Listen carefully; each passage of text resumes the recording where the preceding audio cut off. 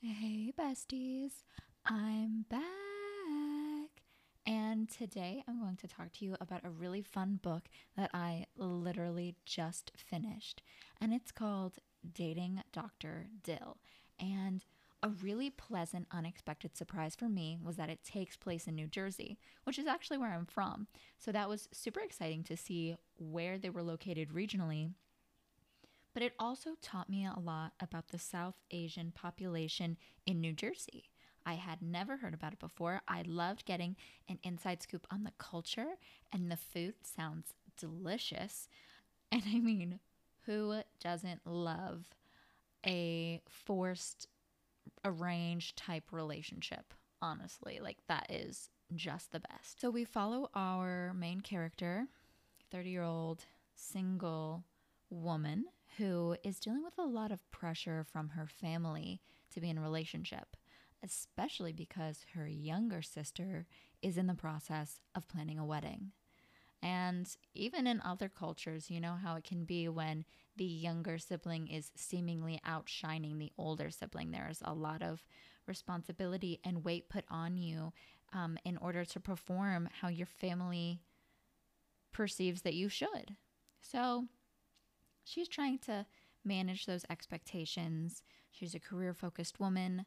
I mean, she's 30. It's not like she's a total spinster. She's tried looking for love, but she was really just focused on her career. And it's really sad because they forget that it's her 30th birthday when she wakes up, and they have a tradition, they make her a special food, and they normally have that small celebration, but because they are so focused on the younger sister's wedding, they just don't, it totally falls by the wayside. So Karina, and if I'm pronouncing that wrong, I apologize, that's our main character.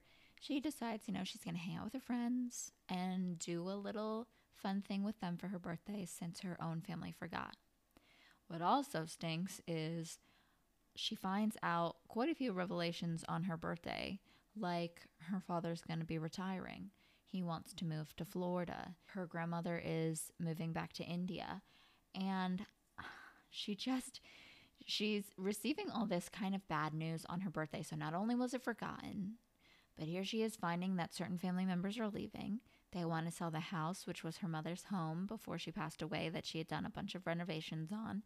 And Karina doesn't want to give up what she has there in the house. I mean, all the memories of her mom and her whole family, her grandmother, her father, her sister, are kind of like, let it go. Which not everybody is sentimental, and I get that. But if your family member is so sentimental for a home that was filled with so much love and so many memories for them, why not just let them have that? Karina's family also sort of judges her because she was a more high profiled lawyer, and she took a sort of pay cut so she could work at a startup helping women, like empowering women, women owned businesses, helping them figure out their legal processes and everything like that. So she does this noble work.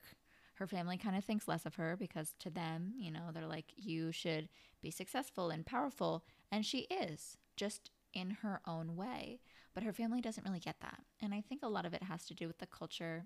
And I know it's mentioned a few times in the book, like an immigrant family, you know, they leave their whole life and their whole world to come over here, in this case, New Jersey in the United States. And there's a lot of there's a lot of pressure to perform. There's a lot of gravity to not let down your family and to be the type of person that they want you to be, because look at how much that they've sacrificed for you. And it even seems like some of Karina's family, they're almost nasty to her. Not nasty. They're they're not polite. They don't give her any sort of grace. They expect her to be the malleable older sister who always listens to what they say, always does what they tell her to do, and just expect her to always put the family first. But Karina's her own woman, okay? She's 30. She has a job. She's been fixing up their family house, taking over what her mother couldn't finish now that she's passed away. She's fixing up the BMW that her mom also left behind. Karina can take care of herself. And yet she feels such an obligation to her family that she's constantly put in this situation where she forces herself to be who they expect her to be because she doesn't want to disappoint them. And I think all of us, to a certain extent, can understand what it's like to have those familial obligations and to want to be who your family thinks of you as, but also finding your voice and speaking up for who you actually are. Now, she celebrates with her friends out at a bar, having a good 30th. I mean, that's all the plans that she had, so she's not having the best of days. I guess sort of drinking her sorrows away. And then her friends have to leave for an emergency, and she sees this really cute guy across the room. And they're making eye contact, hardcore, like just there's an immediate connection before they've even spoken to one another. And the good thing about this book is that it is dual POV. So we are getting Karina's point of view, and we're also getting this gentleman across the way at the bar, his point of view. So when we switch to his point of view, his friend is encouraging him to go over and talk to the woman because they're making eyes at each other. And he's not sure at first because he has a difficult love life. He was engaged. She unfortunately passed away from a pretty severe aneurysm, and he's not really been out on the dating scene. And he doesn't, he is a cardiologist. Does he really have time for a relationship? And his friend's just like, just go over there, okay? You don't know what's going to happen. This doesn't have to be a lifetime thing. Just go over there and talk to that girl that you think is so pretty. So he goes over and introduces himself. And they hit it off. And they hit it off so much that they speak for 3 hours. And then they go to the back office of the restaurant and they're making out. And that's getting a little hot and heavy. But then he gets a phone call and it's his family's SOS ringtone. So he steps out of the room. Karina thinks she's been left. She leaves. And that's where it ends. Well, then the next day, her sister, Karina's sister, is going to be on a local TV show, and she had Karina come so she could be her assistant. And apparently she was going because she's like an influencer, and the talk show wanted to interview her about her lifestyle guru-iness. So they go, and who is hosting the show? None other than the man Karina had met the night before. Well, his name is Preem. He goes by Dr. Dill because it is a show about heart. Dill means love.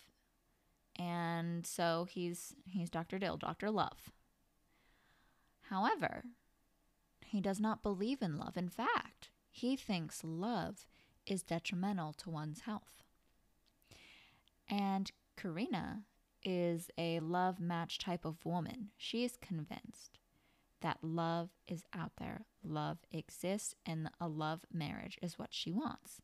Now, in her culture, there's love marriages and there's arranged marriages. And, a lot of the times when your family wants you to have a life partner in the same culture as you, they try to set you up, obviously. And so that is definitely something that happens in her family. Well, she's on the show and she finds that she can't help herself but speaking up that love is real and love is true and love exists and it's good for you and it's wonderful. And Dr. Dill, Preem, is like, no, it'll kill you. He's very extreme in his anti-love views. He feels that partnership, companionship can all be done very logically. Similar interests, similar lifestyles, whatever fits, and we'll make it work as easily as possible. And honestly, I see both sides. I really, truly do. I think it actually really helps if you have similar interests, similar schedules. You are close in distance relative to one another, you know, like if long distance relationships can be difficult. And so all of these things really do help the relationship, but love is also a factor too. So they're not seeing eye to eye. She throws a Pedialyte at him, which I thought was hilarious. Ruins his suit. And he has to go on with the show and she storms out. Well, he loses an investor in the healthcare facility he's trying to start up for South Asian men and women so they can be properly, taken care of health wise, because people of different ethnicities sometimes don't receive the healthcare treatment that they need because they're different. And so he's trying to alleviate that by having his own health center. Well, after this hullabaloo on his show, his main investor backs out and he's trying to figure out what he can do. And Karina is also in a predicament because she wants to buy the house that her father's selling so he can retire and move to Florida. And her father won't give her like savings that he's saved up for her until she is engaged. So a plan gets hatched that why don't they just fake an engagement? Which I thought was a great plan. Except Prem really has to convince Karina to do that. And the whole time, basically, she's dating other people and trying to do and meet other people to try and find her true love match, because it's obvious that Prem is not, like, he is adamant that, like, love is not a factor. We slowly find out that his parents are not lovey. They don't say I love you. They're not super affectionate. It turns out his parents, even though they say that they're a love match, are very much acts of service in their love language. They'd rather show you that they love you rather than tell you, which is still love in my opinion. But Karina needs words, and he refuses to say the words, even though it is very obvious that he feels very strongly for her. He remembers almost every single thing she ever tells him. He remembers how she likes her eggs. He remembers that she's allergic to cinnamon. He remembers how she likes her coffee with peppermint creamer. I'm married, okay? My husband does not remember half as many details as Prem remembers about her. And I am a little disappointed that we didn't actually get to see more of their fake engagement. We got to see more of how they come to terms with each other and how they slowly grow in a relationship, even though they both know that they're so different. I would have loved for them to like announce this engagement and like have their families force them to be together and force them through engagement parties and dinner parties and all this. I think that would have been really fun. But instead, since the main focus is on her sister's wedding, it's just like they sort of see each other at things here and there. And like her aunties were the ones who really pushed them being in a relationship. And so the aunties would invite him and his friends to certain things. And they did wind up having this great relationship. And I mean, he literally picks her up from a date because he's worried that something bad has happened to her, drives her to his apartment where they proceed to have the best night of either one of their lives. And yet they're still, I guess what bothered me is that like they still couldn't come to terms with it. He couldn't come to terms that he loved her. And she couldn't come to terms that he loved her even if he wasn't saying it. Like, to me, I guess it wasn't that big a deal. But obviously, Karina felt very strongly. She knew that she loved him. She needed to hear the words. Then they're at an impasse, right? He doesn't want to admit it. She needs to hear it. So they have to go their separate ways.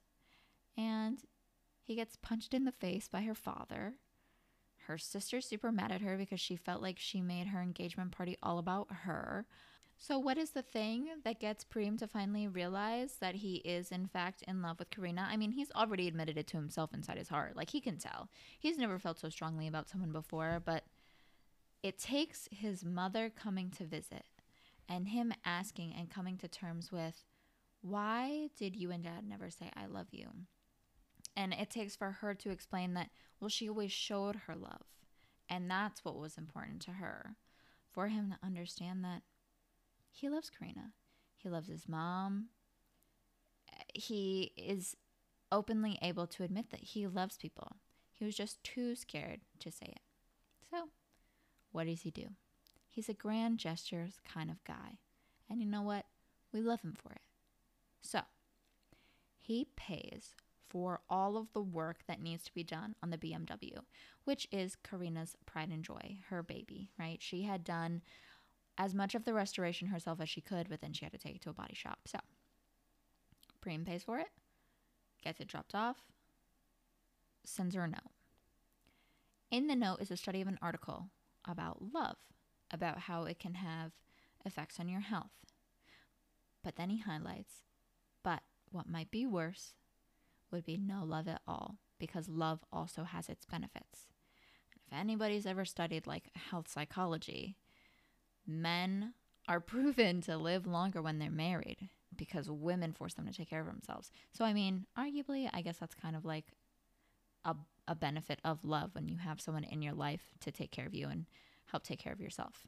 Anyway, so she's like, oh, Preem, you adorable cutie. So then she's like, how do I make a similar grand gesture back? So it's his last show because he did finally get the investor back. He's going to be opening his health center. He cannot afford to do the show anymore because he just won't have the time. And so he starts sharing his personal note about Karina, about how he might have been wrong. And then who comes from backstage? None other than Karina, saying, you can't just admit that I'm right and you're wrong. He then proceeds to propose on television to her, and she says, fine. And then he says, I'm going to love you and prove my love for you forever. And she's basically like, me too. And I thought that was adorable. Everything about it. Listen, so cute. And if you've seen the cover of the book, you know, it's just two people, one in scrubs, a girl in a vest. And I think by looking at the cover, you would think that this book is just a cutesy rom-com. But let me tell you, Dr. Dill does not play in the bedroom.